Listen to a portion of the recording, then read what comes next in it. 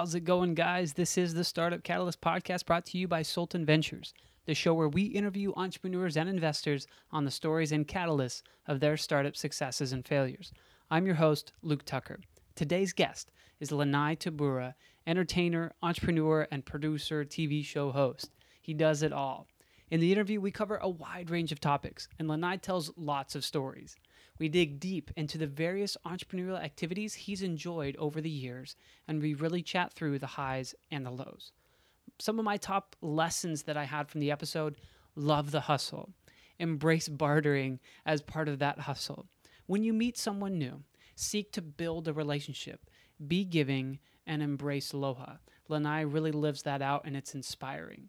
A few favorite parts in our conversation: we talk about him getting started in radio at 17 years old, how he went then and grew himself to the top of the industry, and then kind of fell from grace, went all the way through and filed for bankruptcy, and how he's rebuilt himself and what he went through there. The story of the great food truck race, which is incredible, and the fantastic, fantastic story of Rudy, his Filipino driver. That part is near the end of the show when we talk about traveling tips and lots of other stuff. Now, this episode, guys, we kind of really take you on a journey. We go through a lot. Stick around for the whole thing. I personally have listened to the recording multiple times, gotten tons of value from it. So this is one day, gang, where if you're stuck in rush hour traffic, you'll be thankful because you'll get to finish the whole episode. I have no doubt you will thoroughly enjoy my conversation with Lanai Tabura.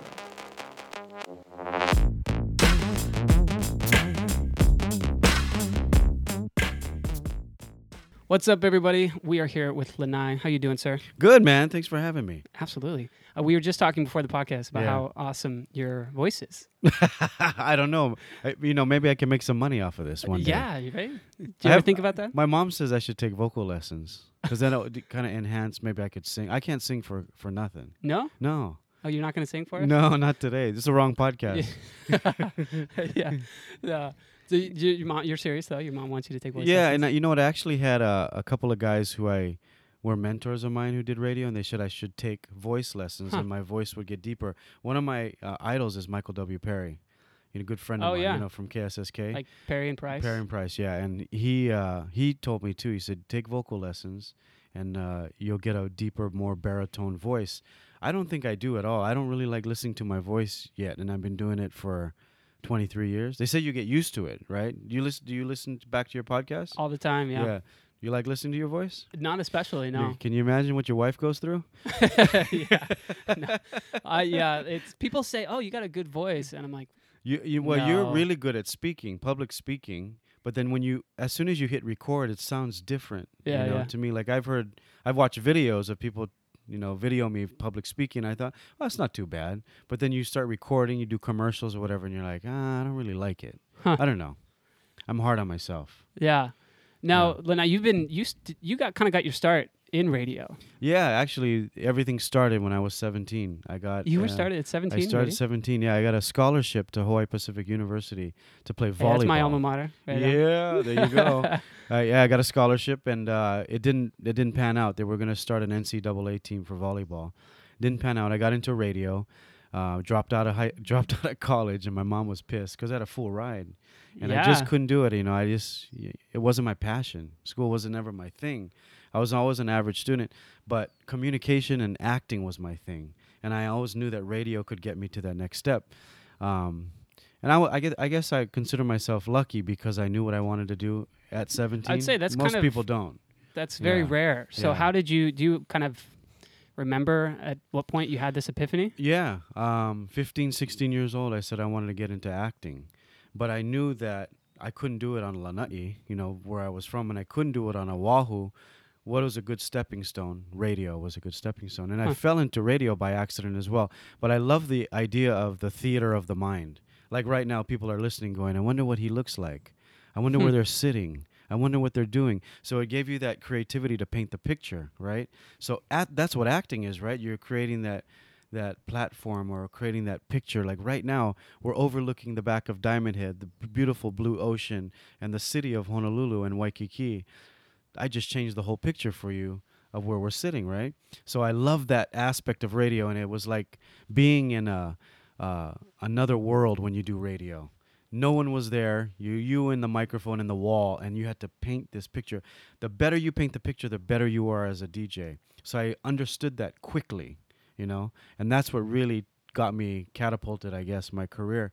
Because after 9 months of being an intern or a board operator, getting paid $3.50 an hour, I was like, I got to get to the next step. So, yeah, within 9 months, I had my own show. So it was really exciting to.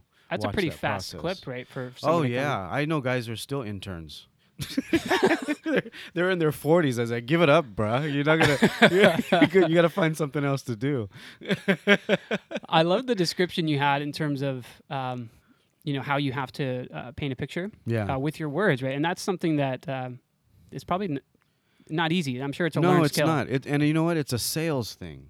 Hmm. I've understood that it's a sales thing. If I said, "Hey, you got to get this cell phone. It's cool. You can call Korea." Right? If I said, "Man, you got to get this cell phone. It calls Korea, but it has this screen that's really big and you can see in HD the person you're talking to in Korea." Which phone are you going to buy? You're going to buy the one I just told you, right? Yeah. It's the same thing as radio. Like right now, this is the biggest show in Hawaii.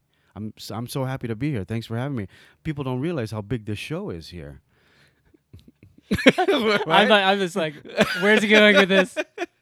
I just painted another picture for you. Everyone's listening going, Well, what? now it's going to be the biggest because Lanai Tabura No. is on the show. One day it will be, yes. One day it will be. Absolutely, And I'm going to man. be happy to say I was a part of it.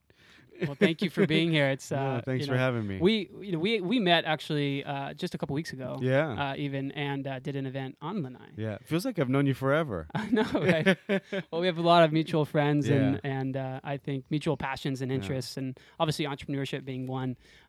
When you started in radio, just kind of going back to that, you're a 17-year-old kid, you get your own show before your 18th birthday, I guess. And what was the show even about? Was it like you had a spot on the morning or No, the evening? Or how I did you get it actually going? did midnight to 5:30, and Oh. it was interesting because no one really wanted that. But at that time, you didn't have social media. Remember that there was no Facebook, no Instagram. You couldn't watch a TV show on your phone. You couldn't. It was really television was the biggest thing. Cable wasn't even around. No, this is 1988. Okay. Now, when I say cable wasn't around, it wasn't popular. So if you're a hotel worker, if you're a security guard, if you're somebody in that business, what do you do? You're not on your Facebook, you're not on social media, you're not watching your phone, you're listening to the radio. Everyone listened to the radio. And it was interesting at that time, I had 7 out of every 10 teens listening to me by the time I was on 7 to midnight. So I started from 12 to 5. Really? So teens were your listeners? Well, I was at an R&B hip-hop station. So Ah, teens were my listeners. gotcha. But I also had a huge 25 to 35 crowd. And we knew this because of ratings were more accurate at the time. But anyway, from 12 to midnight, from midnight to 5:30, I had every hotel worker, every security guard. And what I did was I got really interactive with them. And Really? people didn't do that back in the day. When I say interactive, it was just like social media. People always say that to me today. You guys were social media in the 80s and 90s, because it didn't have it. So when I say interactive, I would call up hotels. I would call up security guards, make sure they weren't sleeping. What did they do? Sounds like a public service you were doing. Totally, right? Because owners of hotels would then call me. Managers would call me. Hey, we're at the Sheraton. We're listening to you. We're in the kitchen at the Hilton. We're listening to you. So you had like a lines like, hey, give us a call, and then people would get on Yeah, there. and then I started calling So them. you were live for 5.5 hours? There was no automation at the time. Really? You had to be live. Oh, Yeah. wow. But my biggest audience, the nightclubs. 1:30, 2 o'clock, huge audience. Who in the nightclub? The people were leaving the nightclub because they were getting in their cars. Oh, really? You got to understand too. In the early '90s, nightclubs in Waikiki were huge. There was a lot of nightclubs. We had Spats, we had Masquerades, we had Sillies, we had Bobby McGee's, we had Tropics, there had to be 15 nightclubs in Waikiki, All and Waikiki. they were all pumping. Yeah, Wow. everybody went to Waikiki for a club. All the visitors, of course, went to Waikiki. Waikiki was a very hot spot. So anyway, I had all that audience I grew up with. And then I started doing live broadcasts from the nightclubs. We were the first ones to ever do that. So that got real popular. So, I just came into radio at a really good time. A lot of luck, I think, when everyone was listening to the radio. Well, and you're probably a youthful voice as well that I don't know if there's too many other 18-year-old DJs that were. There was another guy by the name of Jimmy the Geek, and we became partners on the radio. That's when he started working 7 to midnight. And the cruiser Alan Oda, who was 3 years older than me, and we formed a team called the Three Local Boys. And we actually did all these parodies, and that's how we really kick-started our career. We did these parodies to famous songs like Rice Rice Baby to Ice Ice Baby, Me So Hungry to Me So Horny. We did all these parodies, and they got a lot of airplay all over America. And that's what really kickstarted our career, because it was people were like, these guys aren't just DJs, they're entertainers. Right. And I'm really proud of that, because that happened between 20 years old and about 26 years old. We put out 4 albums. They did very well. Each album sold over 100,000. Well, I take it back. Cassettes. We had cassettes. We're actually releasing the 25th anniversary this year before Christmas. Oh, really? The best of, yeah. New material or like a best of? No, just the best of, All yeah. right. We're talking about maybe doing one new song, but we're all old already. We don't know what songs are hip, you know? Yeah, just ask your daughters. Yeah. They'll be able to tell you, I'm Yeah. sure, what the latest and greatest is. Yeah, because radio is such a, from your kind of story as well, like that you knew that was a starting point, but you make your money and you grow as an entertainer in all these other mediums, right? It kind of gives you a platform. Yes, totally. And, I always tell people, when being an entrepreneur, I didn't know what entrepreneur was at the time, but I was already an entrepreneur. And when I say that, I had a 9-to-5 job. I was doing radio. I was getting paid. But I always look at radio, and I tell the younger guys, radio is like being Miss Universe or Miss America, because you have 1 year to make your connections and your network. At the end of the year, guess what? You're kicked to the curb. No one knows your name anymore. You were a has-been. The new Miss America or the new Miss Universe gets all the spotlight, all the glory. Just in terms of radio, like you have a limited amount of time. Yes. People are just going to, oh, that's the old guy on the radio now. So I always looked at I could be done tomorrow. Did I make any connections? Did I make any network? Everybody wanted advertising in the 90s. Everybody wanted to advertise, because you didn't have social media, right? So you were the mouthpiece. Hey, deliver him some food. He's going to talk about it on the radio. As soon as we talked about it on the radio, there was a line out the door, because there was no social media. Hey, you got to get him the new car. We were sponsored by Mercedes. We were sponsored by Toyota. I was making really good money up until I was 35. Doing advertising pieces advertising, for 'em, but I was smart enough to go and do my own deal, because the radio station they took allowed all you the to do money. that? Oh, yeah. Well, now they have a thing called payola. You're not allowed to. Payola, and I'll explain that in a minute. But basically what we were doing was, okay, you're going to do a commercial for Toyota. You're going to read it for 60 seconds. We're going to pay you, $1,000. It's going to rerun 1 million times, and that's it. You only got paid $1,000. I took it one step further. The general manager came on the show. I gave him my card. I said, I want to take you to lunch. And I learned this from my cousin, Tim Cariente, famous photographer in Hollywood. I go and take the guy to lunch, and he's like, hey, I want to take you to lunch because I want to be your spokesperson. Spokesperson? I said, hey, I'm on the radio every day. I can talk about the truck every day. You only get paid for a commercial. You paid the radio station $100,000 for 1 year of advertising. All I need is $10,000 and a car. So I didn't pay for a car for 20 years. I never paid for a cell phone for 20 years. I never paid for pretty much anything for a long time. And people at work started catching on. Salespeople started catching on, and they started clamping down on me. But that's entrepreneurship. That's hustling, right? I'm not doing anything illegal. I was creating more opportunity for the client, and that's pretty much how I think. And I don't think in the sense of, I'm going to meet this person, what can I get out of that person? I think in the sense of, I'm going to meet this person, and I'm going to create a relationship with that person. Yeah. How can I help them make money? Well, I think that's a big difference, right? Yes. In terms of, anybody that knows you, and you've proven that as well over time, is, you have a heart to give and you want to help people. Yeah. So I think people can kind of have that BS radar, right? Yeah. If this guy like a sleazy salesman guy, or is he genuinely yeah. Interested? So how do you kind of strike a balance between being very giving and being a hustler? It has to be a win, more of a win for them, if it gets to that point. Now, my mom, you met my mom. My mom is the most giving person in the world. She helps everybody, anybody, and she always had this thing about helping people. She pick up people from the airport and bring them home, and we end up feeding them. I'm like, Mom, who are these people? Oh, they were waiting at the airport, But we were always around that That was our lifestyle. She always found the diamond in the rough. This kid was a bad kid. They kicked him out of school. My mom took him in. Mom, this kid's a bad kid. No, he's not a bad kid. He made a bad decision, but he's good at this, and you find all the good things, right? So I've always had that sense or that ability to find and meet people. That's a gift, That's incredible. That's I think your mom, and after meeting your mom, is the secret to all your success. Totally, 100%, 100%. She's amazing. She's the rock. But it's interesting that when you meet people, like you said, you can filter out. Is he a sleazy salesman?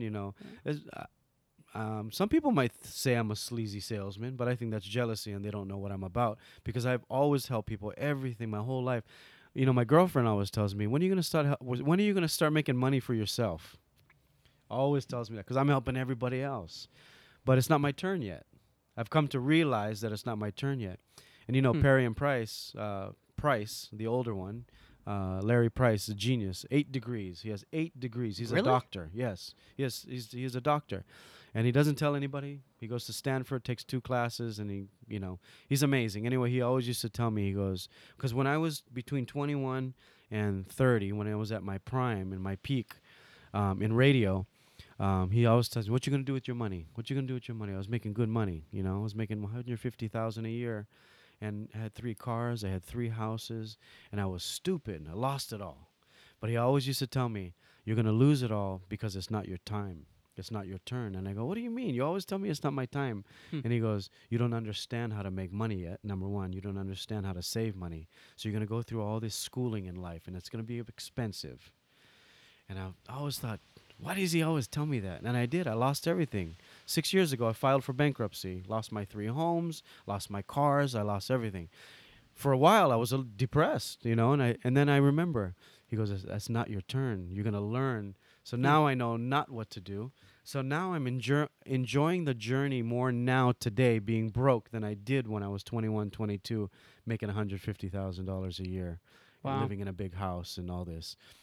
It's weird, Yeah. So, when people tell me, "Hey, you're just sleazy salesman," or not that I hear that, but if people think that, I've heard it a couple times through jealous people. It doesn't bother me, because I know what I do. Do you find that is that something that you constantly have to, when you're in the limelight or whatnot, or people see success and it's like that kind of crab mentality where they're like all the pulling you time, down? 100%. That's one of the hardest things about being an entrepreneur. I think that people think that you're rich because you can go fly all over the world. You can do all these things. Hey, I'm working. I'm working. Yeah. I do enjoy life. I party hard and I work hard. I enjoy both sides. I have balance now. Before was party hard, and and the work just kind of came, but I wasn't appreciative of the work. I wasn't appreciative and focused of what I was doing. It was more of a plaything. Now you get older, I never thought I would say that, but yeah, people think that you're making millions of dollars. I got 4 businesses going. People don't understand how hard it is to start a business. People don't know that growth. People don't know that 3 or 4 years is when if you're lucky, you can start growing. But even that's the hardest part, right? That's when people start quitting, And I've been doing this for a while. I've been grinding for a while. Yeah. But I just love the grind. It's like foreplay. The beginning of business, that feeling you get in your stomach?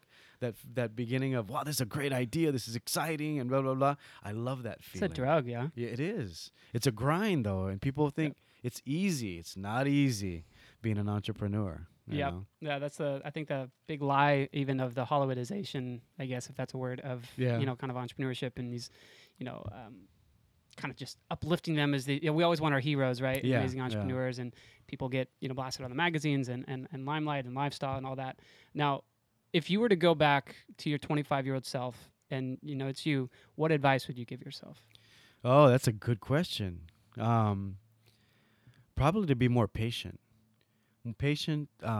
Being on anything you do, a relationship, even with girls, I was always like, smooth, spend lots of money on them, take them out to these. No need.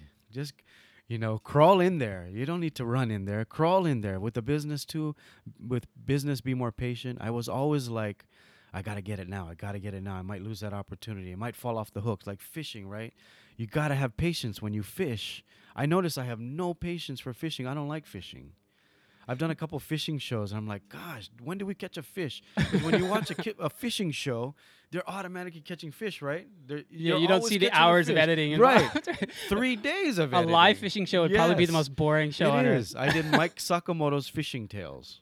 And we filmed for 3 days. And I was like, is this what you guys do? Sit around all day? Half the time I was sleeping.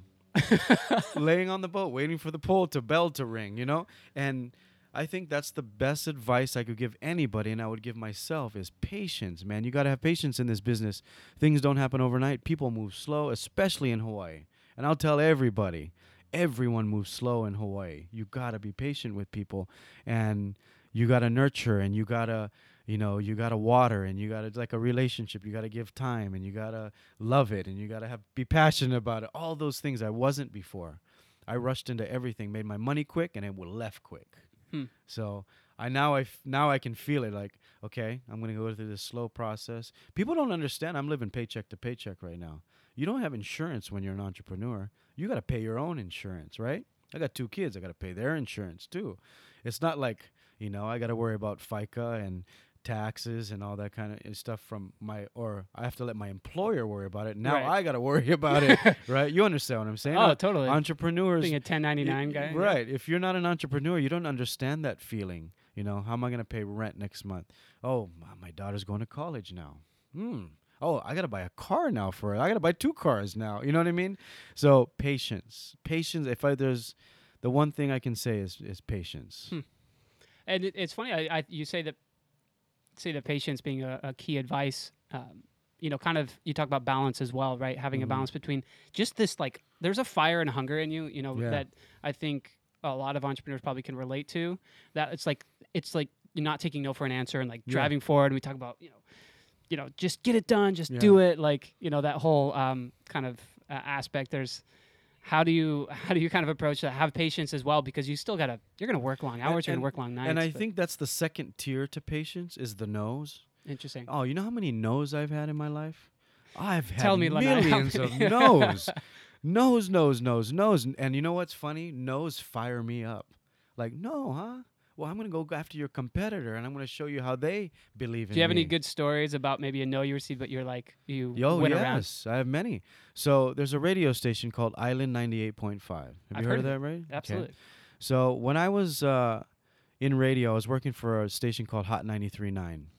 It was Hot I-94 at the time. It's Hot 93.9 now. Hip hop R&B station, very big. It was the only station on the island. That's when I was doing 7 to midnight. I had highest ratings, 7 out of every 10 teens. They moved me to afternoons, and I was killing the afternoons. I was killing it to the point where I was boring. Like, I always need something. It wasn't a challenge. It wasn't a challenge. I always need challenges, and that might be my biggest downfall, because all my mentors tell me you need to focus on one thing. But if I focus on one thing, I'm very bored. I'm not happy. I need chaos in my life. I just need it, and I've accepted it. So anyway, I wanted to create a new station. There was a station called KCCN FM 100. They played all Hawaiian Island music. They were the only ones, and they were killing KSSK. They were number 1. KSSK was number 2. Hot I-94 was number 3 or 4, right? And Clear Channel, this huge conglomeration, comes in and buys up KSSK, I-94, and all these stations. So they have 7 stations. KCCN has 7 stations. There's like 3 big conglomerates, right? So I go in and I tell the general manager, hey, let's take down KCCN so KSSK can be number 1. So Perry and Price can be number 1. They're number 1 in the morning, but the station wasn't number 1. And they're like, well, what do you want to do? I said, let's create another format like KCCN. All I need to do is take away 10% of their listenership. KSSK goes up. Now you guys are number 1. You guys been trying to get them for number 1 forever. Island music is the number 1 format in Hawaii. No, island music is not number. I go, how can you say that? It's number 1 station. Well, there's more people that listen to this, and they just don't know we're here. Fight. Go on for 2 years.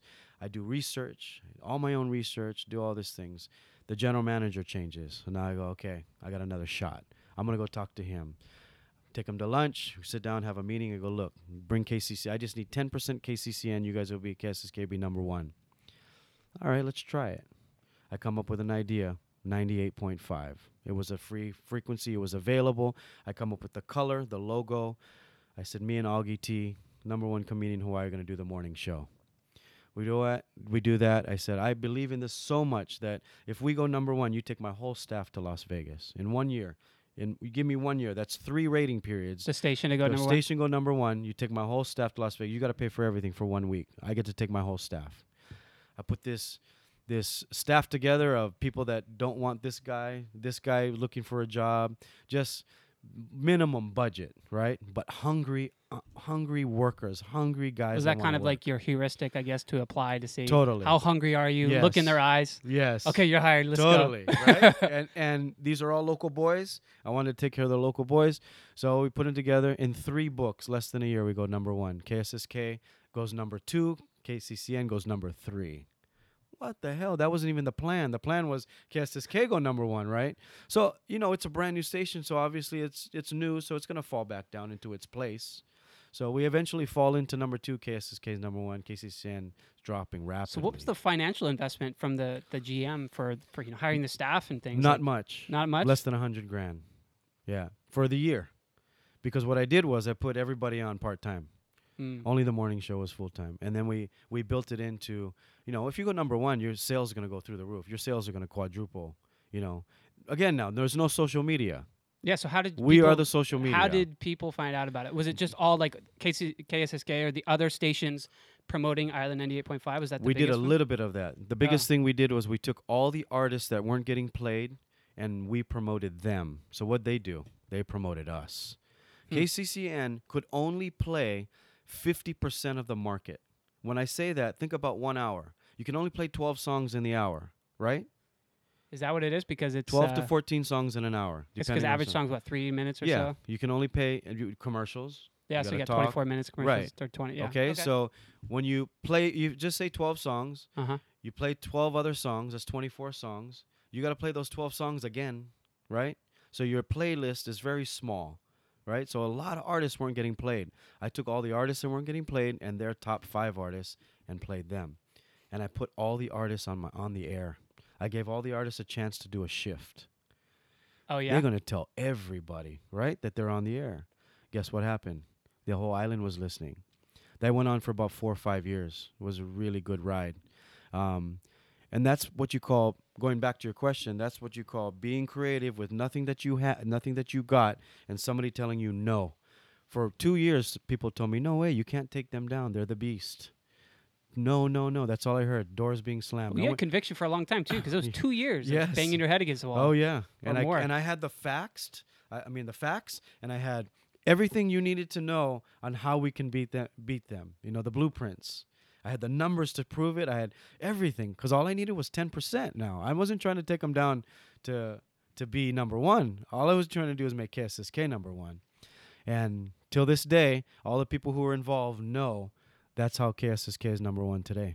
Well, it's kind of is about back to, a little bit of, you wanted to make KSSK number 1. You're not going in and saying, we're going to make No. 98.5 number 1. help somebody else, You right? ended up being number 1, at least for that Yeah. period of time. Yeah. Right? How fun was that Vegas trip? Amazing. And you know what's cool? Half of my staff never been to Vegas. 12 of us, 6 of them never been to Vegas before. Oh, that's awesome. Yeah, we had a blast. So somebody just So posted a rewarding, picture too, yeah. on Facebook the other day of, how they put the memories? Oh, really? It was the 1-year anniversary, like last month, of that trip. Because somebody Facebook just started. When did Facebook start? Because this was 1999. When did Facebook start? Facebook started around 2001 to 2003, I think. Yeah. So that was our I think, yeah. highlight. 1999 to about 2005, 2006. That was our heyday. The radio station was at its best. So anyway, lots of no's, but if you just put your head down, put the blinders on, and just believe in it, be passionate about it, that's what's going to come out of it. I got many stories like that of no's. Yeah. Huh. Hawaii Five-0 is another good one. Do tell. Yeah. I couldn't get on for 6 years. I probably one of the most auditions than any local guy. And the casting director even told me, I think you've been on more auditions than anybody. And I was like, I'm going to keep coming. You guys are going to get me a gig. So I was on this last season. and I got a nice part. Really? Yeah. Ah. But So is the show live yet, or is it? Yeah, Gonna be coming up? it was just on last month. My wife's a fan of the show. Oh, yeah? We watch it together sometimes. Yeah, Yeah. yeah, it was on the season I think finale. she's a fan of McGarrett more that than what more it than the is? show. Yeah. She's gonna hate me the for show. saying that. Yeah. The actors is what she likes. I do love it. Actually, just the cinematography, it's beautiful. It's so Beautiful, great yeah. for Hawaii. I think they're going in their last Yeah. season, if I heard correctly. But They're gonna hopefully do. they keep They're going. gonna do 2 more. 2? Yeah. Yeah. They just announced good. one at a time to keep the hype going, to keep you on the edge. Ah. You didn't hear it from me. Yeah. Yeah. Secrets of Lanai. Yeah. I wanted to actually, I took some notes when you gave a talk a couple weeks ago when you were on Lanai to some, aspiring entrepreneurs and folks there. And I kind of took some notes and wanted to actually just kind of talk through some of those Okay. bullet points because I thought, that'd be a great kind of launching point for some of these topics. So aloha. That was a huge theme. It's a huge theme Yeah. for you in your life. That kind of giving attitude. What does that word mean to you, and why do you kind of, I wouldn't say promote, but why do you espouse that and say this is so important? It means so many different things, but I think the bottom line is people have forgotten about it. Everyone has it. Everyone knows it. I'm here to remind people about it. I was reminded about it when I was going through some tough times. When I filed for bankruptcy, quit radio, started being an entrepreneur, it was a tough time for me. And I'm going to say tough time for about 3 months because I kicked myself in the butt and said, hey, wake up. Get Stop busy. being sorry for Yeah, yourself. stop feeling sorry because that's the first thing you do, right? Like, oh, man, I'm not good enough. It's like the steps of grief. Yeah, or like it is. It is recovery. really. It is the steps of grief. It is the steps of breaking up. This thing you were. I was in radio for 23 years. They didn't give me a watch.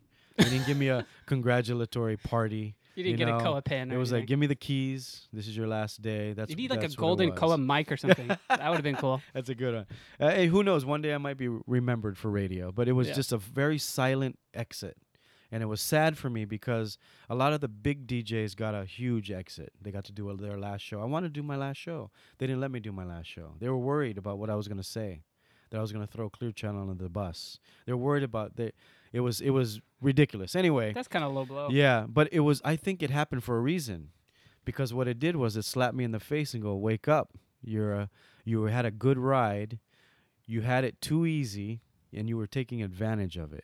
When I say taking advantage of it, I mean that I took it for granted. I took all of that for granted. The money, the cars, I was traveling all over the world, spending the money ridiculously. I didn't save any of it. And then I met this guy by the name of Pono Shim. And I knew him for a while. We had mutual friends. And he told me to come up to the office one day. And I sat in his chair and he goes, Lanai, I don't know anything about you. I know who you are, but I don't know, anything about you. But I have this vibe that you're the type of person that helps everybody. And I go, yeah, kind of. And I'm kind of irritated about it. And he goes, why are you irritated about it? I said, because people call me for concert tickets. People I haven't talked to in 10 years call me for concert tickets. Call me, can you hook me up and get me into the Waikiki Shell? Everybody wants something from everybody. When I was in radio, everybody wanted something from me. It's holding out their hand. Can you right? help me? Can you help me? Can you do this? Record labels, can you play my song?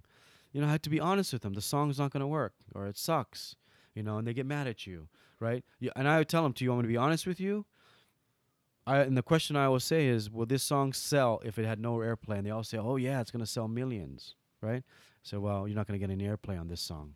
Let's try another one. They get mad at you for being honest, right? So it was really a wake-up call for me when all of that happened. I think you go through those things because it's the wake-up call. And Pono said, people always come to you because they want something from you. And I said, yeah, and I'm tired of it. It's draining. And my phone's always ringing. It's not for a hello or a hi. Well, how can you help me? How can you help me? So he goes, you need to embrace it. That's a special gift because people need you. And I was like, I never looked at it that way, right? So we went through this for like 3 hours, and I didn't accept it at first. No, that's just people taking advantage of it. He goes, no. And he goes, that's aloha. And then I go, you know what? That's what my mom used to say. My mom helps everybody, and she never complained about it. And I said, maybe that's my calling. I need to help people. So I don't know why. I go home, and I call my friend who owns Fitted Clothing. I call my friend who owns High Life Clothing. I call my friend that owns Barefoot Clothing, Barefoot League, Aloha Army, and Information. 5 of the biggest T-shirt brands in Hawaii. I know all the owners. I said, can you have lunch with me at Sam Choi's? You tell them. I tell them individually. Okay. And they go, why? And I said, I want you to meet the guys from Fitted, and I want you to meet Information. And they're like, why would you want to, they know each other, but they don't hang out with each other. And I said, I want you guys to work with each other. And they go, well, it's kind of our competition. One guy tells me, it's kind of like and I go, yeah, well, just come listen to me. I'll buy you lunch. So I get all of them. There's 10 of us, 9 owners. We get into Sam Choi's, and it's packed. The general manager goes, Lanai, what you need? I go, I need one table for 10 guys. Can you put us on the side? He goes, oh, man, it's like an hour wait. I said, man, to get these guys here took me 3 months, scheduling and everything. And he goes, you know what? I get the room in the back. We usually rent them out. But, yeah, just come. Because I always help Sam Choi's when he opened. Had him on my show, promoted him. They brought food, helped. Comes back around full circle. And he never forgot that. He goes, bro, you always help us. I'm not going to charge you. Come in the back room. I close the doors. We get that private room in the back. 10 of us. First thing I go, I respect all of you guys, and that's why we're here. So I'm going to turn off my phone because I don't want my phone to ring, and I'm not going to look at my phone for the next hour because I want to share something with you guys. And I put it in the middle of the table. Everyone pulls out their phone, turns off their phone, puts it in the middle of the table. Phone tower. Yeah. Yeah. So now I have their attention. I go, look. You guys are all suffering right now. This was right before the tsunami in Japan, 6 months before. Tourism was slow. Everyone was having a hard time making money. And I said, look, you guys are all suffering. I have a way to you guys to make money and to work together. And everyone's like, what do you mean work together? I go, collaboration. Information. You do collaborations with G-Shock watches. Fitted, you do collaboration with hats, these big companies, and Barefootly, you guys doing collaboration with all these national guys. How come you don't collaborate with each other? What's wrong with you guys? And they all looking at each other like, wow, yeah, it's a good idea. And I go, I'm tired of people taking Hawaii and making money off of Hawaii, and it's not even theirs.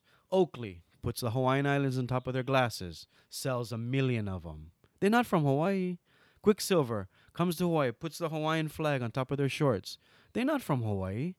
You guys going to let them do that to you? You guys are the new designers. You're going to let them do that to you?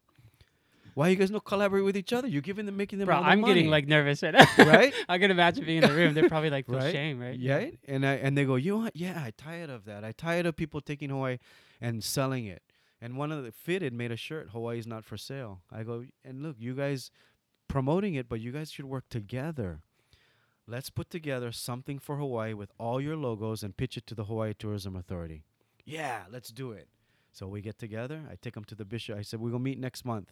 Bishop Museum. Field trip. What dates? We all go to the Bishop Museum. Oh, Lanai, what are we doing here?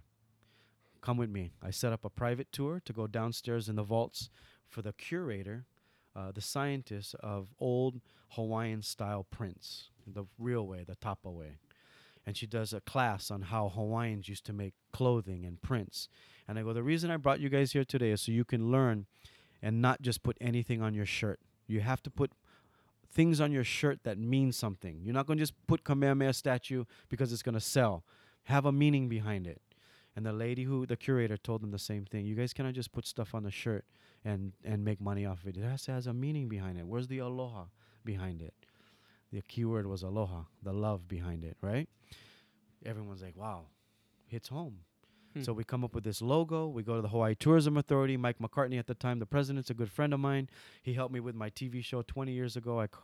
We go and we sit down in his office. He goes, I love it. Let's put this logo on top of the field at the Pro Bowl. Oh, cool. It's the kalo leaf, heart, H-I, like I love New York.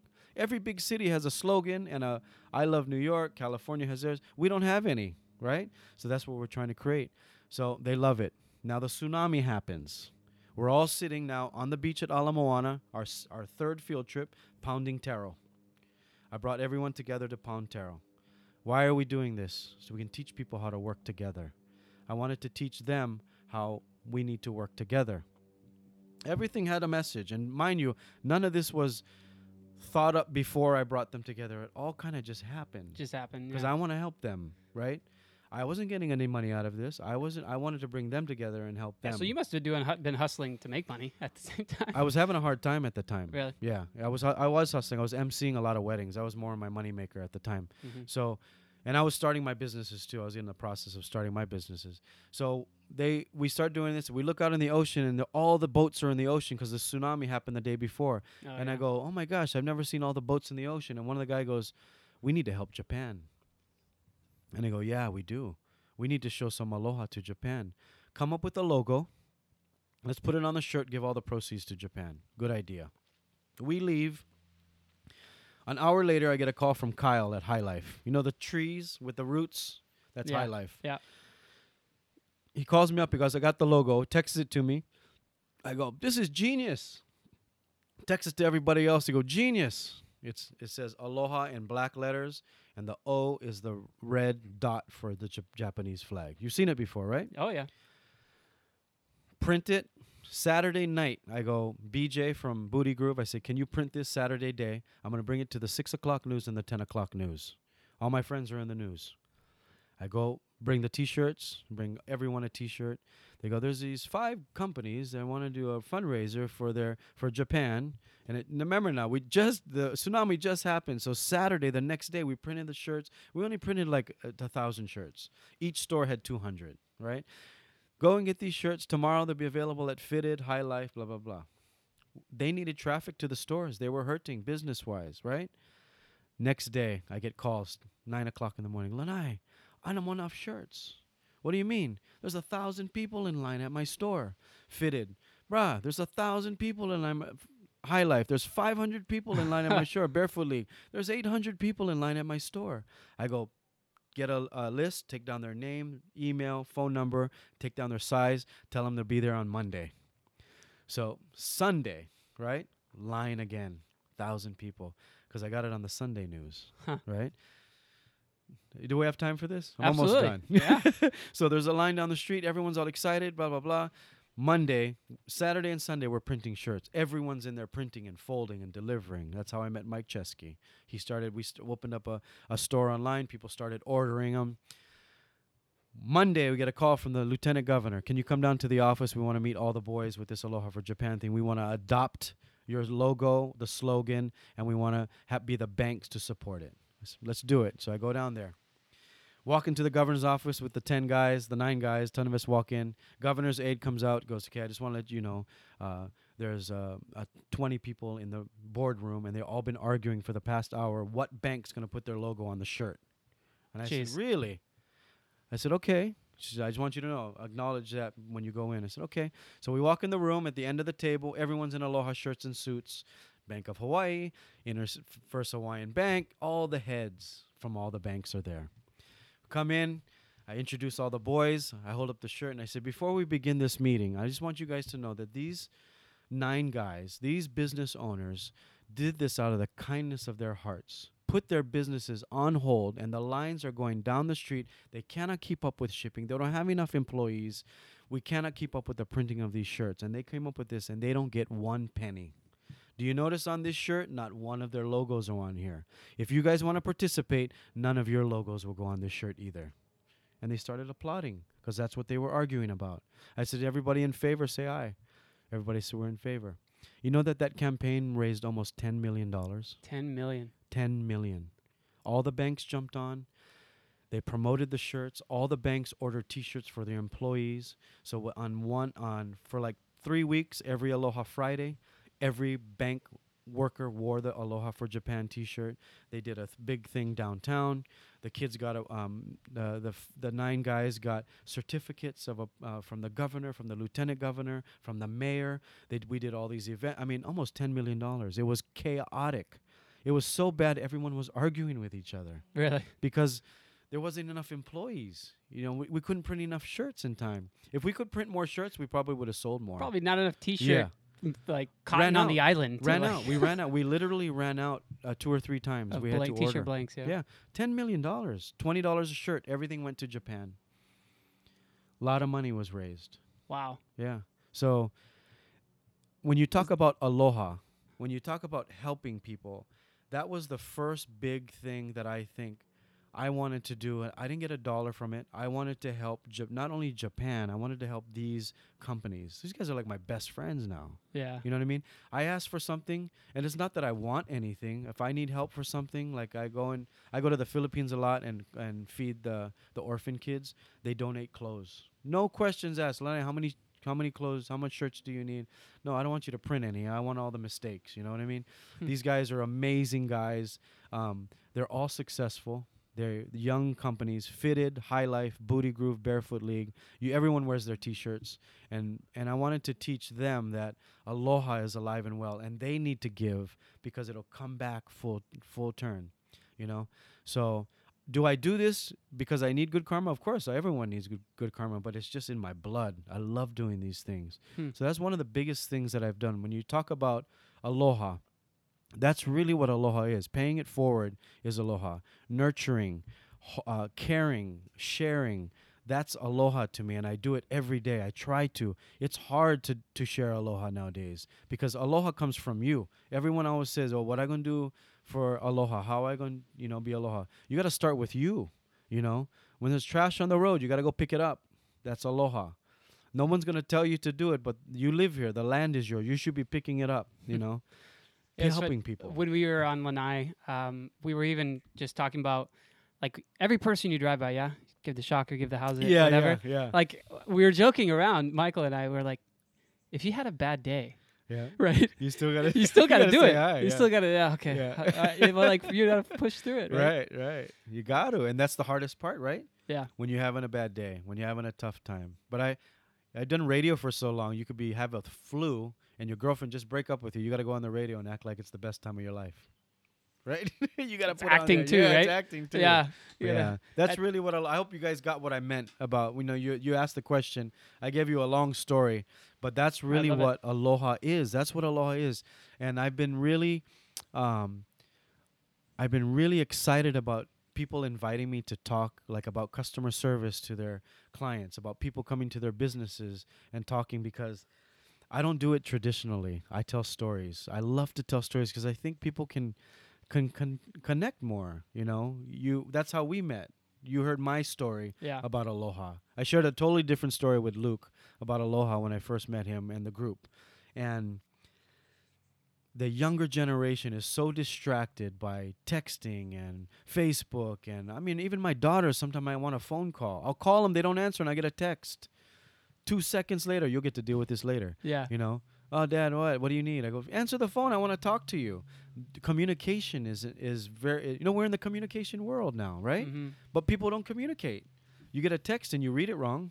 Right? Yeah. You can't communicate as much emotion, right? Yeah, you can't. And I love to communicate through story because people connect through that. And I think that's aloha to me.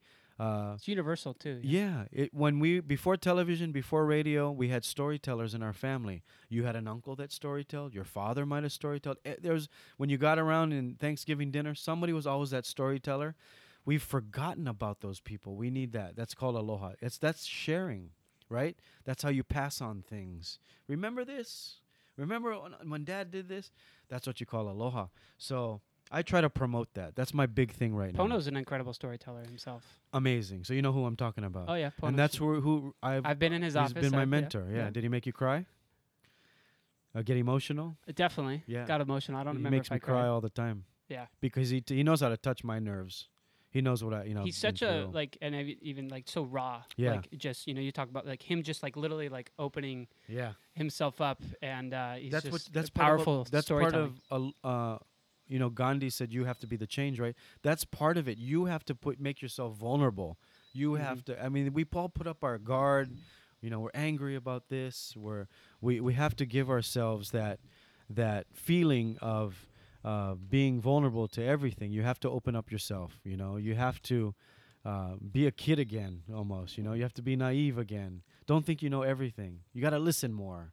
That kind of stuff. So that's what I'm learning. I'm learning too. Well, it's kind of like you're on this.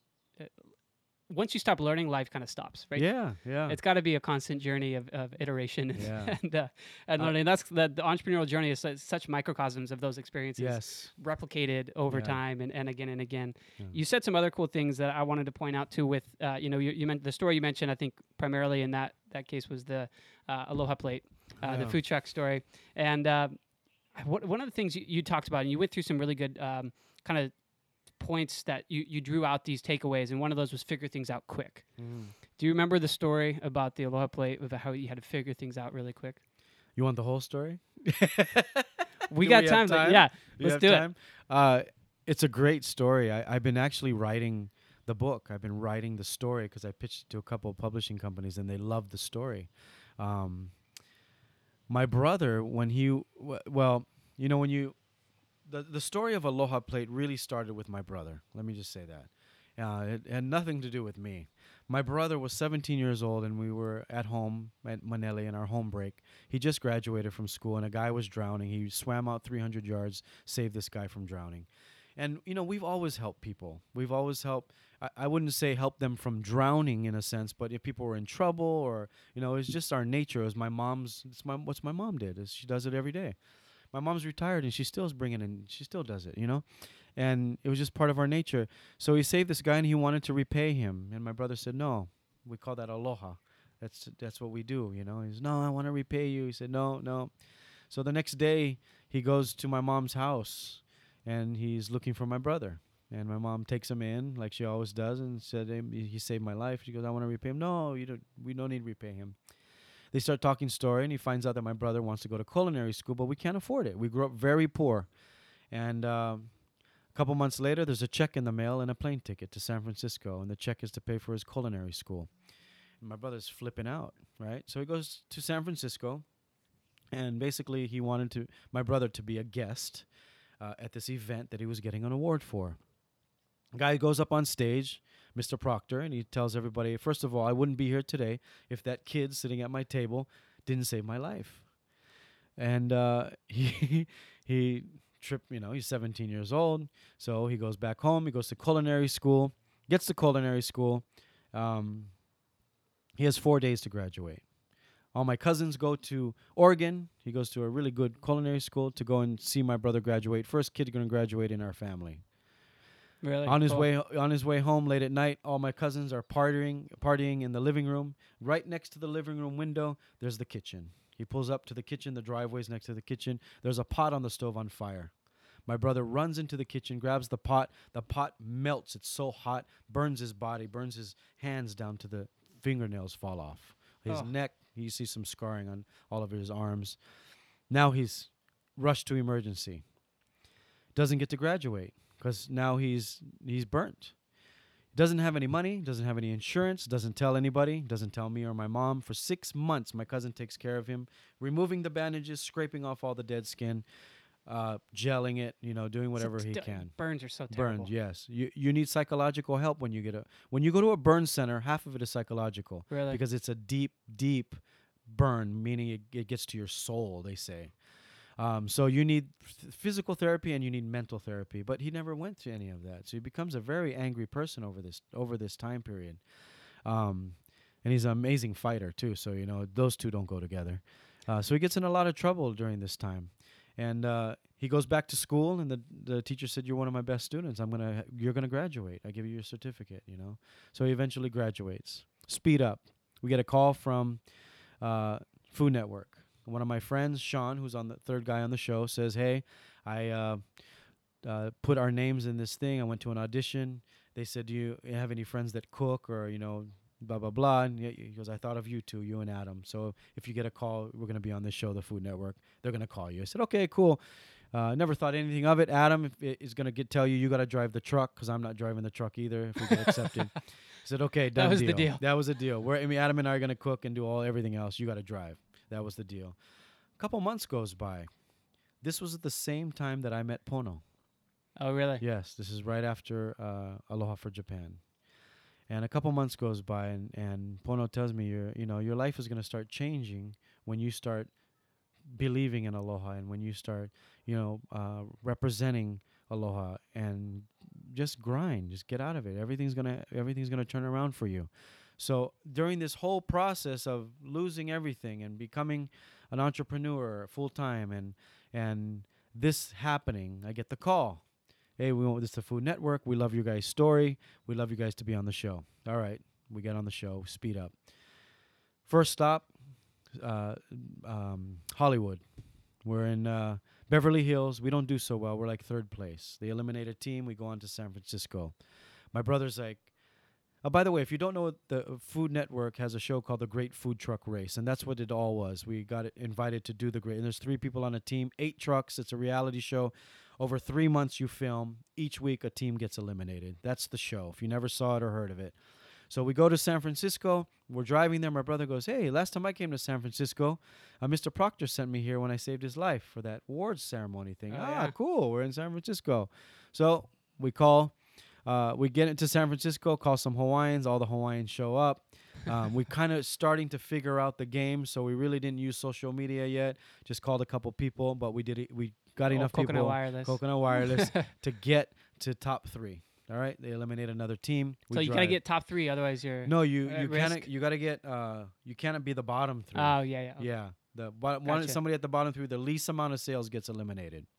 So you just want to be safe, right? Yeah. So we get up. We go to the next city, Oregon. Hey, that's my school. We're driving into Oregon. Adam goes, that's my school. Because you don't know where you're going. No, you don't know where you're going. Right? From after Yeah. the city, like After they eliminate the team, they go, all right, guys, tomorrow you're driving to San Francisco. Yeah, cool. We're going to San Francisco. You don't think anything of it.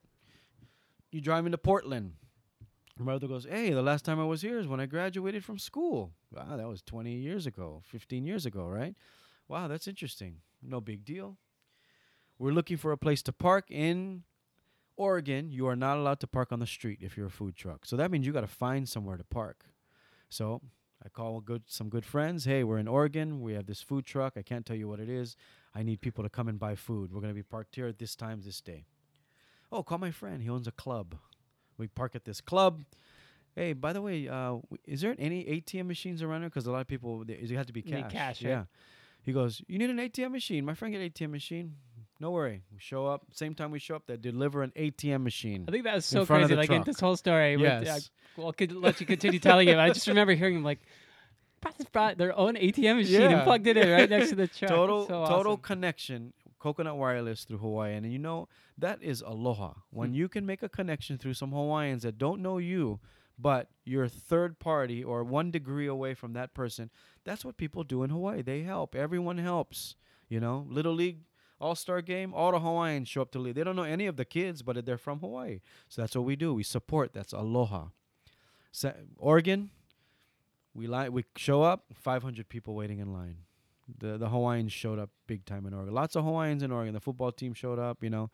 So over the course of the day, I don't know, 3,000-4,000 people show up. Wow. We win in Oregon. All right. They say next town, Pocatello, Idaho. Where the hell is Pocatello, Idaho? Luke is from I know. Idaho. I know where that is. Yeah, you're from there.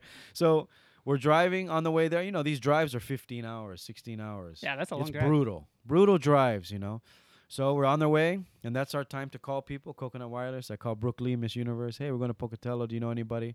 No, but there's a place in Idaho that Hawaiians got lost. They were fur traders called Hawaii, Idaho. So there must be a meaning why you're going there. Get to Pocatello, Idaho. We meet this family called the Wada family. They own a potato farm. Huge, one of the largest in America. They provide potatoes for Lay's chips, Frito-Lay, all this kind of stuff, right? They provide potatoes for Sam's Club and Costco, for heaven's sake. That's how big they are. Half Japanese, half Haole.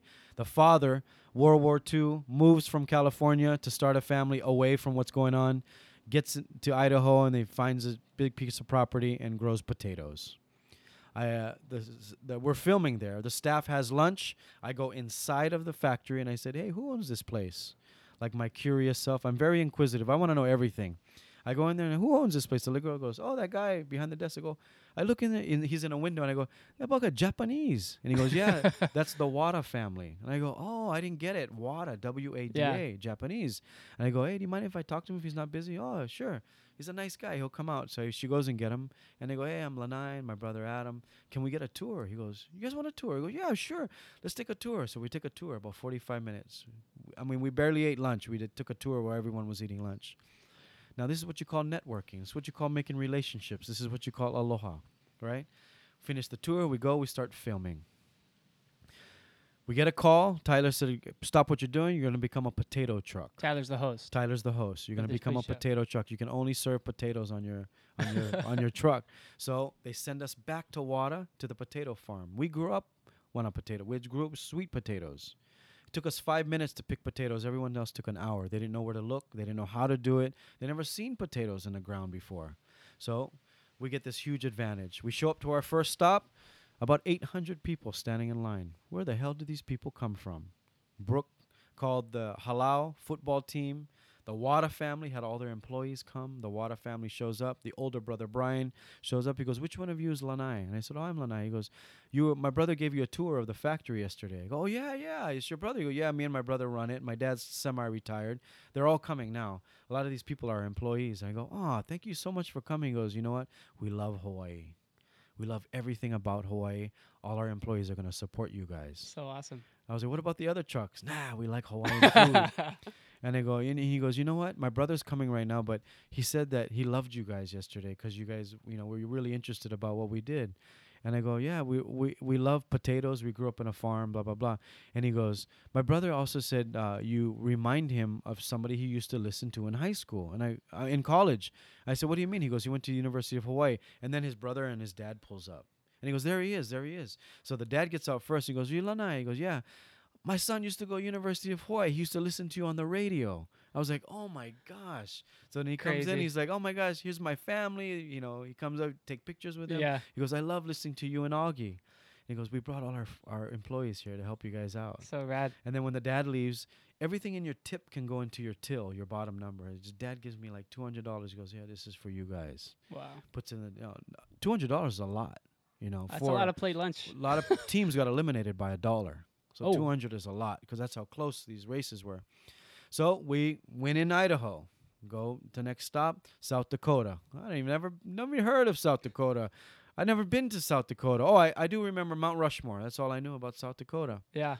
We get to South Dakota, call some people. "Do you know anybody in South Dakota?" I get an email or a text. No, I don't recognize the number.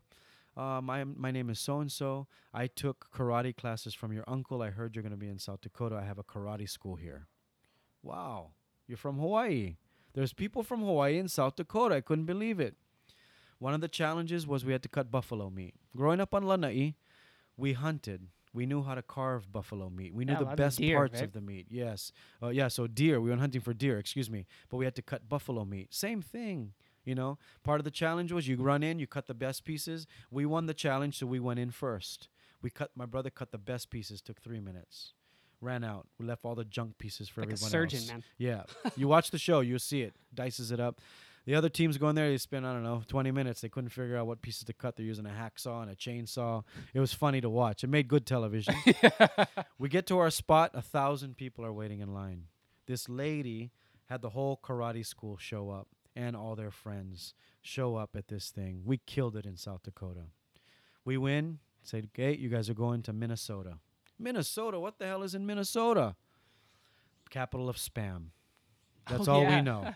Minnesota is where they make spam. So we're in Minnesota and St. Paul. It's the only city that's split by the Mississippi River and has 2 cities.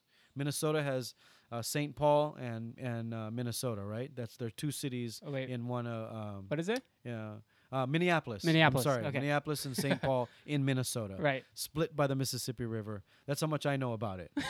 And then I know, Prince is from here. So I love Prince. Oh, really? Yeah, that's I didn't know First that. Avenue. That's where they filmed Purple Rain. That's where he lived. Ah. That's where Paisley Park is. Okay, I know that much. I get a text. Go to this place. It's a tiki bar. They're going to support you. You can park in the park over there. We go there. Hey, about 300 Hawaiians are dancing hula waiting for us. We do amazing.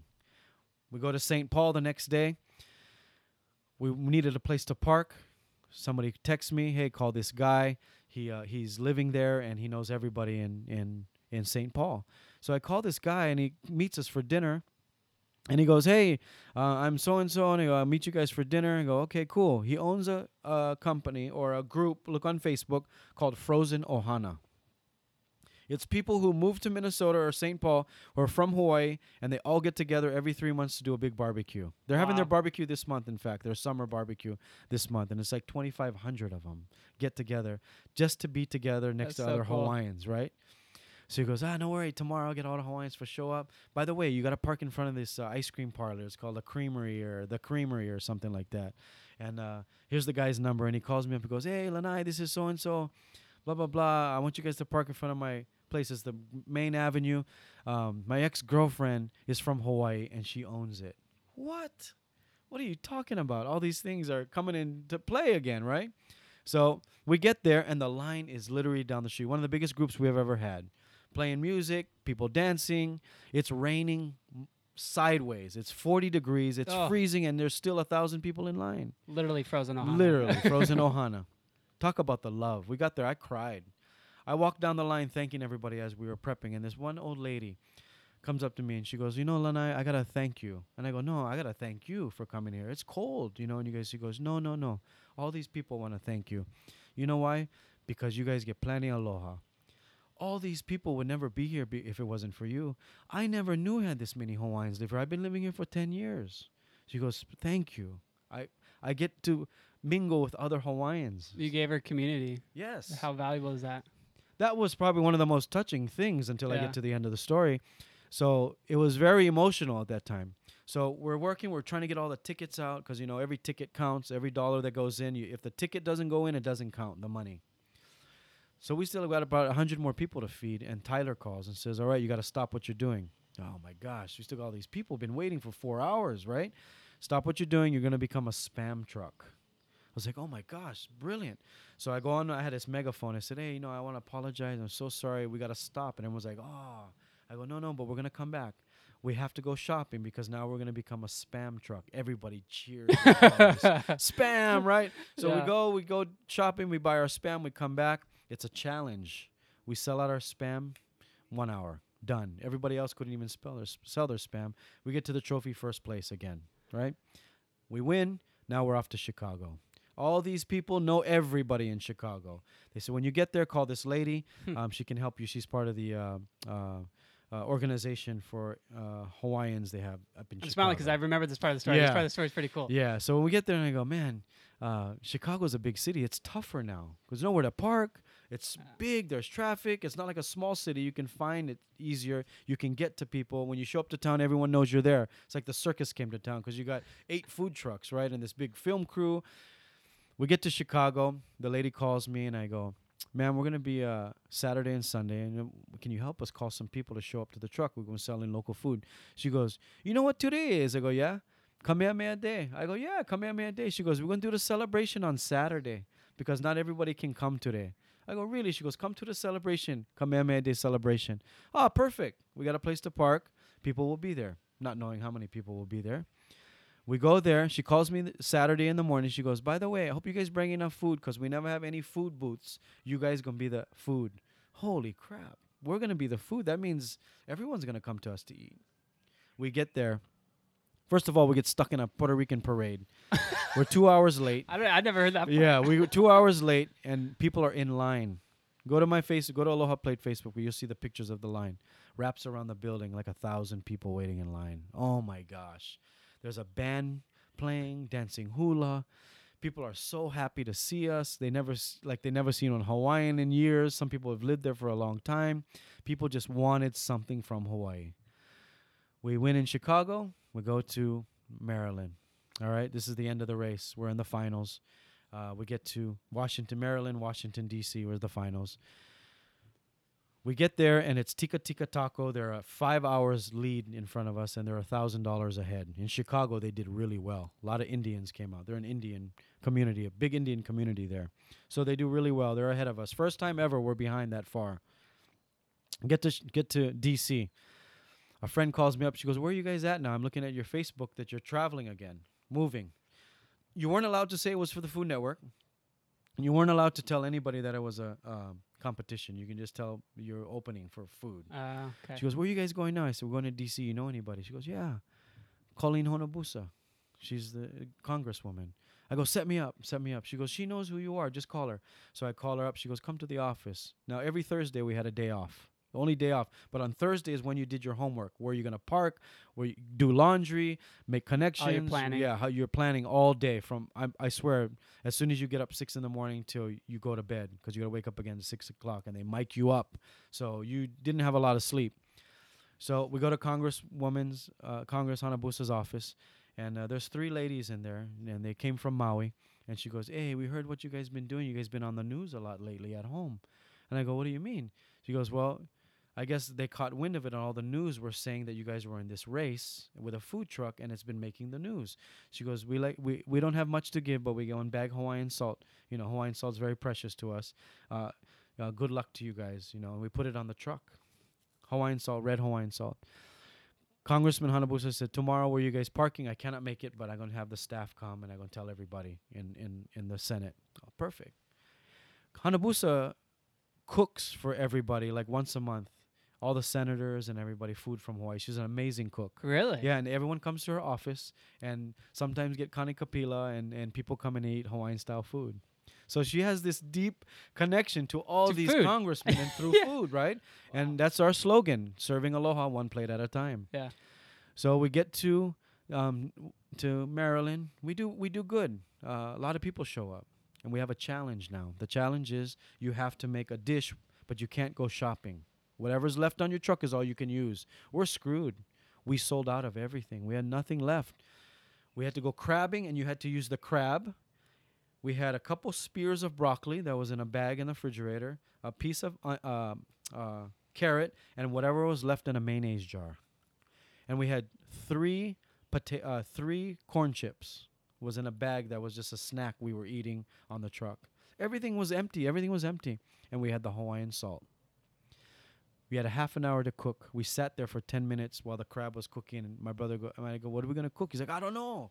What are we going to cook? There's nothing on here." He goes, "I'm going to make a crab dip." Even the producers were like making this sign like, "Hurry up." They wanted us to win. All the producers loved us because we fed everybody every night. Oh, The really? whole crew. Every night we'd feed everybody. And the other trucks weren't doing that. We fed everybody. It's just something we do. You feed everybody. You don't throw away the food. You don't waste. You feed everybody. Yeah. Even if it's going to take you another hour, you can't go to sleep. We stayed after late at night and we fed everybody. Hawaiian style. Mom taught us that. So he starts making his crab dish. You get the 3 chips, and he puts Hawaiian salt right on the top, just drizzled it on the top. They do the food challenge, and the guy goes, Tyler Florence, and the chef goes, "You cooked the dish of your life." I don't know what that little crunch was at the end. That flavor, that little salt flavor. It wasn't harsh. It was more on the sweet side. But you did it. Congratulations, Aloha Plate. You win the $500 bonus. So that brings us up even now with Tika Tika Taco. Oh, so that's included Yes. in there. Oh, okay. So we needed that win, right? Huh. So we're like even now. We know that. We have one more day to sell. We're all excited. We show up to this train station. There's no parking, and we're driving down the road. We're looking for parking, and there's a guy in the street with a Hawaiian flag, and he blocked off a parking stall for us. That's totally Hawaiian style. Total right Hawaiian style. We pull up. There's about 500 people. Hula dancers. One halau just came from practice. They decided to do their hula practice in front of our truck at this place, and everyone's in line. I could not believe it. We pull up and say, "We gotta get this. We gotta." And we see Tika Taco circling, looking for parking. They can't find a parking. Finally, they get a parking next to us about an hour later. No one's in their line, and we got a line for days. We're taking as many tickets as possible. This is the last hour. Lady comes up to me, says, "Are you Chef Adam?" And I said, "No, he's on the truck." She goes, "Please, we've been waiting for 3 hours for you guys. I have to go back to Baltimore. I just need to tell him something." I said, "Okay, I'll try." I said, "But I got 2 hours left to get these tickets." So I go on the truck, and my brother's like, "What? He's great. Tickets are piled up. Only him and Sean are on the truck. Yeah. It's hot. We went from one extreme to the next. DC was hot and muggy. South Dakota and all these places were 40 degrees. He's yelling and screaming. You're like, "You cannot see." And I go, "Just 10 seconds. Just come and say hi to this lady. She's waiting for 3 hours." He comes out, and she totally diffuses his energy, being upset. She goes, "I just got to tell you. I know you're busy, but I got to tell you." She had 3 kids with her. These kids would have never met their grandfather if you never saved their life. All of us start crying. Everyone gets in a circle at the same time and starts singing Hawaii Aloha. What? Chicken skin. I'm going to get chicken skin Already, telling it right right now. now. Every time I tell this story, I get all choked up. And I could not believe it. And Adam was just like, his jaw was open, and the lady was like hugging him, and so it was such an emotional day for us. Look, I'm getting choked up now. But when you talk about aloha, full circle, that's what it is. So I always tell people, being an entrepreneur, networking is one of the most important things you can do. I save every business card that I have. I got so many probably half of them don't even work. People get new jobs or whatever. I save every business card. And I always tell people, if you want to be an entrepreneur, it's important that you become a good networker. And I'm not telling you to be a good networker to go and use people for this or use people for that. I'm telling you to become a good networker to help people. Because when you help people, it'll go full circle. And I see it every day, especially with my mom, especially with her. I'll be walking on the street, and this happens at least 3 times a week. I'm not exaggerating. Hey, I know your mom. Oh, how you know your mom? On How you Oahu, know my here. mom? Yeah, on Oahu. Oh, I stayed at her house. A construction worker. I stayed at her house. Movie people. I send movie people. You guys need anything? Call my mom. She's online. They film a bunch of movies on Lanai. A guy came up to me. Your mom's so nice. She washed all my clothes. I go, what do you mean she washed all your clothes? Yeah, I was doing a movie there, and one of the truck guys, and she was helping, and she. One of us said, hey, Auntie Helen, you get one laundry mat? She goes, yeah, bring them my house, I gonna wash them for you guys. She full washing. I mean, just crazy kind stuff, from washing clothes to picking up people at the airport because they're waiting for a taxi. What does that mean? Aloha, helping people. Back in the day, that's what Hawaii was. Everyone helped everybody. We still do it today, but it's on a different level now. We need to bring it back to the level that it was. Everybody helping people, not just because you're a stranger. I'm not going to help you. No, that's the people you should be helping because they need your help. There's a reason why they were there and they needed your help. They're looking for help. It's like when teenagers are crying because they need something or they're asking you questions. There's a reason why that teenager is asking you a question. He needs help for something, right? Don't ignore it. You have to see the signs. As I'm becoming older and as I become an entrepreneur, I'm starting to see that. I don't know if it's a feeling. Like when people feel your chakra, people call it chakras. You have 7 chakras in your body, or your energy. When somebody walks behind you in a room and you're by yourself, you can feel that person. You can feel it. My energy is starting to get wider and wider. I can feel that person. Oh, that person doesn't feel right. Oh, he's angry. You know that friend you have with the dark cloud over their head? Everyone has that person. Mr. Negativity, Debbie Downer. I love those people. You know why? Because my girlfriend hates it. We go to a restaurant and the waitress is in a bad mood. I go, watch, I go make her laugh. I go make her smile. That's my goal, is to make. And my girlfriend's always like, here he goes again. But that's what I love to do, help people. That's the bottom line. If there's any advice I can give about being an entrepreneur, help other people. It's gonna come back to you tenfold. Yeah. Well, it's like the be patient, help people. You mentioned some of the other ones. I'll just kind of recap. He had to figure things out really quick on those challenges. Yeah. Reverse engineering stuff. You didn't go into the specific stories, but I really love that kind of aspect because we teach and coach that in a lot of entrepreneurship as well, about taking something that works and then working backwards and then trying to replicate in systems and processes. That's super valuable. Yeah, and these 2 big stories I just told you, think about it. I just gave you reverse engineering. I gave you 5 guys, and there was a goal, right? I went backwards. I took the 5 guys, found out, I didn't give you in detail, but the 5 guys were having trouble. Their business wasn't as prosperous. All right, let's go backwards. Let's get them to work together instead of against each other. Let's break it down into one project. Let's work on the project. Let's take it one step further. Now let's help. That's reverse engineering. That's so good. And starting small, right? Start here. Yeah, and that's where the patience comes in. Because people get up. Man, I tried this too. I've been doing this for 3 months. I haven't moved anywhere. Hey, to hell with you. I've been doing this for 40 years. I haven't moved. You know what I mean? Yeah. I have a lot of businesses that I'm not making money on. I'm gonna. I have a nightclub. I haven't made $1 yet. In fact, I'm losing money on I have a food truck. I'm losing money on my future, but guess what? I love what I'm doing. It's going to make money, and it's getting better every day. You just got to be patient with it. Look at Trump. I don't like Trump, but he filed for bankruptcy 4 times, I think. Yeah. A lot of people. I don't know his whole story, but a lot of entrepreneurs filed for bank, and that's what really got me out of the slump. Really? Yeah, because Pono told me, hey, you filed for bankruptcy? Who cares? A lot of people have. I go, yeah, it's embarrassing. now I don't mind telling people, because it could help somebody else. It's part of your It's story. part of my journey, yeah. And who cares? You made a mistake, just don't do it again. Yeah. That's all you can do. As long as you learn. Yeah. Yeah. It may sound cliche, Huh. but patience, people, patience. Well, and keep the hunger. I obviously, I Yeah. think, you still have this kind of The passion, drive and hunger yeah. and passion Yeah. that'll, because it's going to take that to push through the dark nights. Yeah, and if you're not passionate about it, don't do it. Absolutely. Don't do it, because even if like one day you're passionate about it, the next day you wake up, you go, that's not such a good idea. If you're not passionate, don't do it. Yeah, if you're not You thinking know? about it in the shower, if you're not going to bed, keeping Yeah. awake, right? Those Yeah. little things that just keep running. Yeah. And you got to get those out, because otherwise, one of the examples I use is like there's a big difference between meat marinating and festering. Yeah. And the difference yeah. is time. Yes, that's a You good can let one. meat marinate. Can I use that one? Absolutely. You can take that. That's But a if you good wait too one. long, it's fester. It's no good. Yes, that's a So good one. I think that's something that Timing. constantly, yeah. Yeah, timing is good. I always think it's important though. Passion is obvious. You can hear the passion when I talk about things is important to me. I love what you guys do because you are teaching the technical, the breaking down, the reversed, the reverse engineering part of it. That's why that event we did, I think it was perfect. I want to do more events with you guys and what you guys did, because I like. I noticed that a lot of people miss the emotional part of it. I've been to a bunch of entrepreneur speakings, and it's a lot of hurrah, hurrah, hurrah, or it's a lot of real business-minded thing. Yeah.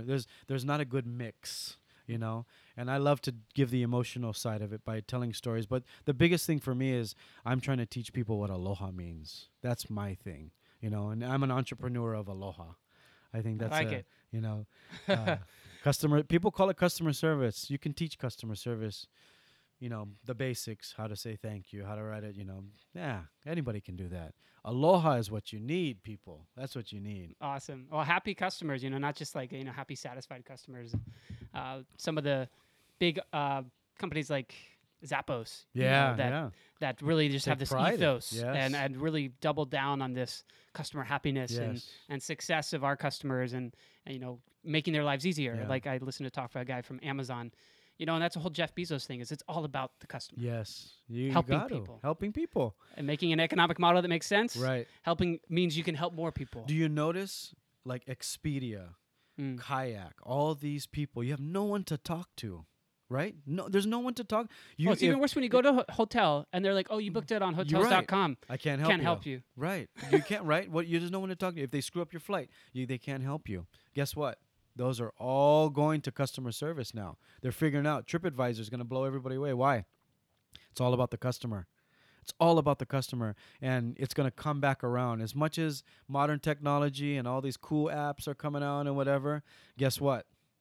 If you're not helping the customer, they're not going to help you. They're not going to help your business. They're going to just talk trash about you.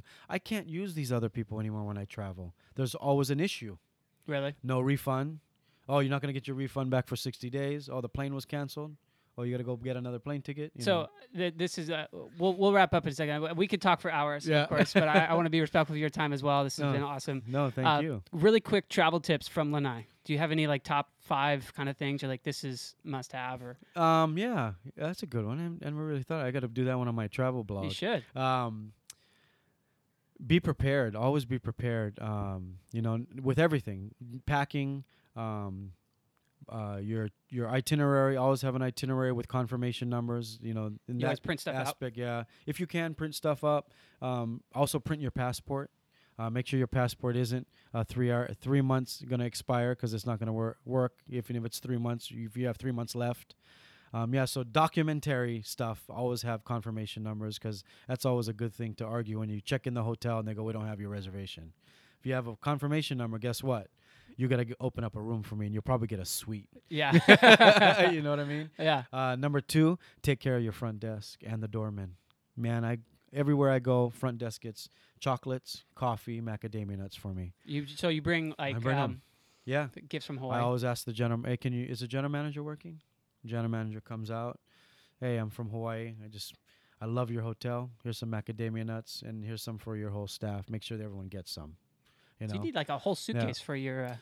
Yeah, sometimes I'll send a box, like pre-send them, and it could be cool. small ones too. The small ones. Just give something. Give something. Hmm. And I'm not trying to bribe or anything or get anyone as an upgrade, but watch how people take care of you. Think about this now. Thousands of people come in from their long flight, angry, yelling at the front desk, "My room's not ready. I wanted a non-smoking room. I'm not this, always complaining and complaining." Go the opposite. Why don't you help them? Why don't you give them a break, right? I think people respect that and they love it, you know? So I always do that. My friends are like, "Wow, you spend like an extra $50 checking in this hotel." There's even something small psychologically when you give something. Yes, of course. Right? There's this We reciprocation omiyage. law. That's why I love Japanese. I always get omiyage. Even if you don't know them, they're giving you something. So I love that. I tell people do that when you travel. And a lot of my friends have started to do that, you know? The third thing, if you're going to a third world country, pack light because you can get all your clothes washed and everything for like $2. And you can go shopping, right? Pack light. And I also tell people when you mean to pack light is I also pack enough clothes for a carry-on for 3 days. If your luggage gets lost, you have 3 days So you worth have of your clothes. carry-on. Yeah. Do you have Don't- any other like hygiene essentials in there? Everything, yeah. I have a Yeah. full set. I always have 2 sets. I have 1 set in my suitcase and 1 set okay. with me. Always have 2 sets of clothes and hygiene stuff or whatever.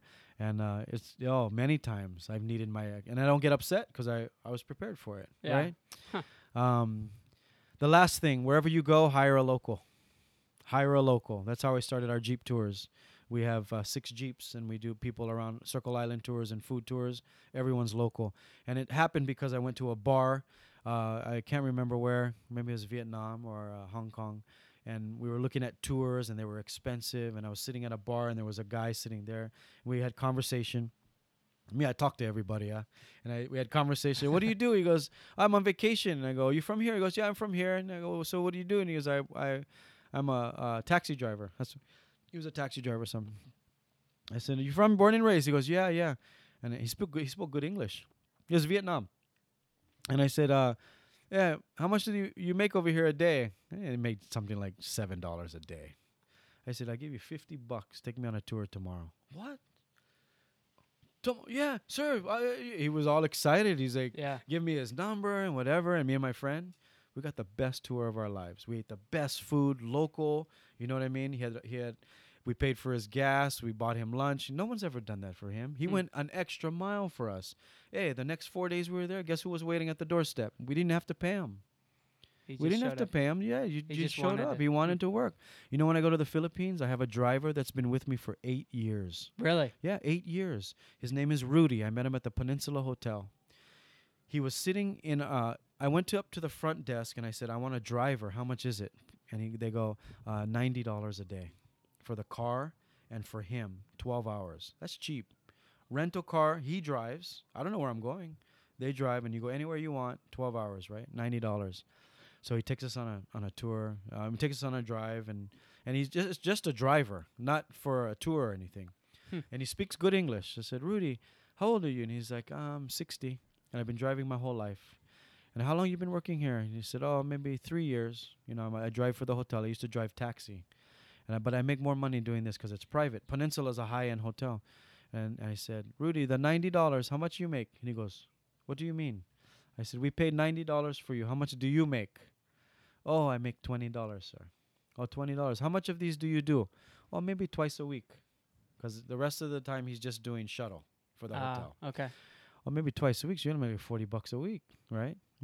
This guy lives a very humble life. 6 people in a 1-bedroom house. His rent is $300 a month. So I said, "Rudy, what are you doing tomorrow?" "Oh, my day off, sir." I said, "Rudy, I give you $60. Take me driving tomorrow." "Oh, what time, sir? What time?" "Anytime, yeah, tomorrow." $60, right? He only makes 20. Yeah. I said, "I give you 60. I don't need the hotel anymore. All right? I No. save myself money.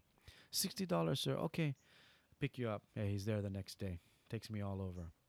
"Rudy, what are you doing tomorrow?" Nothing, sir. 2 days off, Saturday and Sunday." "Come tomorrow. I give you $60. "Really?" Excited. I paid half of his rent in 2 days. Wow. Right? $150. And you got a great I got the better experience. deal, right? Yeah. I get the experience. Hey, 8 years I've been using him. I go to the Philippines 3 times a year for work. This year I already went 3 times. I'm going again next month to film a new show for Food Network Asia. So I go and about the 3rd year I bring some friends to the Philippines for my travel club, and I go, "Rudy, can you get a bigger car?" And he goes, "What do you mean?" "Like a van, because I got 12 people." He goes, sir, I can get 2 vans for you, $60 a day, 12 hours. I go, really? Go get it. So I charge everybody $5, right? Everybody pitches in. My friend goes, hey, how much you pay for these vans? Very wealthy guys from the Honolulu Country Club. I said, what do you mean? He goes, how much did you pay for the vans? I said, well, we split it up. And he goes, how many days we got the van? We're here for 6 days. We go, I got it for 3 days, because we're golfing. He goes, hey, who's this guy, Rudy? You trust him? I go, yeah, I've been using him for 3 years now. He goes, you mind if I talk to him? I said, no problem. So he goes, we take him out, we use the van. We're driving around. He goes, Rudy, you still work for the Peninsula? He goes, part-time now, sir. I said, no, full-time now, and I do this part-time now. Yeah, and he goes, how much to buy you a car? He goes, what do you mean buy you a car? I want to buy you a car because we always come to the Philippines. He does business in the Philippines. Will you be my driver? And he goes, sir, I quit my job if you buy me a car. Huh. He quit his job. We have 2 cars now in the Philippines. My friend buys the car. All my business and all my friends hires Rudy to be his driver. Changed his life. Changed his life completely. About 2 years ago, he picks me up at the airport. He goes, Mr. Lanai. He calls me Mr. Lanai. I have to thank you. And he's crying. And I go, why? He goes, me and my wife and my kids and my family. He has 4 kids, and 2 of his kids live with him, and they have his grandkids. He's 60 years old. He has grandkids. There's like 8 of them live with him now. We get to move to a bigger house because of you. I quit my job. I'm 68 years old now. I can't do this forever. So all your friends support me. And all my friends are wealthy guys. So like I had a friend 2 weeks ago use him. Never been to the film. I go, you use my guy, hire Rudy. Very well. He owns a construction company and went there to build a cemetery. And he calls me up. He goes, hey, how much should I tip Rudy? I go, how many days you use him? He goes, 5 days, $60 a day. So was that $420 or whatever, right? 240. Yeah, $240. Oh, okay, perfect. I gave him a good tip. Then I go, how much you give him? I give him $1,000. I go, what? That's too much money.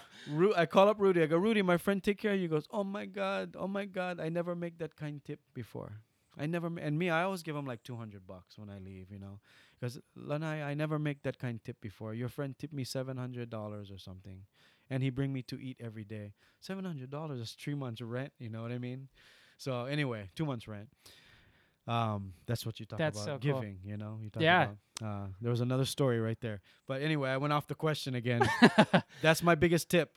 Go find a local. And go take care of them too while you're at it. You never know what's gonna happen. Well, Lanai, we'll kind of wrap up on that note. Really appreciate your amazing stories. Thanks. Hope I didn't take up too much time. No, I think even we can do a 2-part series or something. Is anybody still listening? Yeah. Hit me up on Instagram, Lanai, or Facebook, Lanai. Yeah. So where's the best place for people to find you? Facebook, Instagram. I'm always on those 2. It's got an awesome cooking show. Yeah, we didn't even talk about cooking today. Yeah, I know. We'll have to bring you back at my house. We'll cook. Yeah. And, what a house! What a view you got here. This is beautiful. I think you're gonna have to turn this into a video podcast. Yeah. Right. Yeah, this is beautiful. You guys, I wish you could see. We can see the back of Diamond Head and Waikiki, and it's a beautiful day. Yeah, amazing day. Thanks for having me, man. Thanks, and you're doing good things too. Appreciate it, sir. I told Luke I love how he speaks. If you guys ever get a chance to check out one of his classes, or what are we calling these? Boot camps or workshops. Boot camps or workshops. He's a great speaker. And you break things down very well so people understand. You have good examples and all. I love listening to good speakers because I cringe sometimes when you go listen to somebody and they can't speak. That's the thing. Everybody wants the people up there to do well. Yeah, nobody wants to You're cheering see for a train them. wreck, right? Yeah. You can feel. You feel uncomfortable for them if they're not. Yeah. But you do a good job, brother. Thank you, sir. Thank you. Good job. Well, really appreciate you taking the time with me today, and really enjoyed the conversation. Thanks for having me. Looking forward to hanging out again sometime soon. Enjoy your travels. Let's do it. Thank you, brother. All right. Aloha. Aloha. What a fun time hanging out with Lanai. Please share this episode, subscribe, rate, and review on iTunes. We'd be eternally grateful. This is the Startup Catalyst podcast brought to you by Sultan Ventures. I'm your host, Luke Tucker, signing off. But tune in next Thursday for our episode where we have a chat with Jared Marquette and Tarek Sultan on building startup ecosystems. Aloha.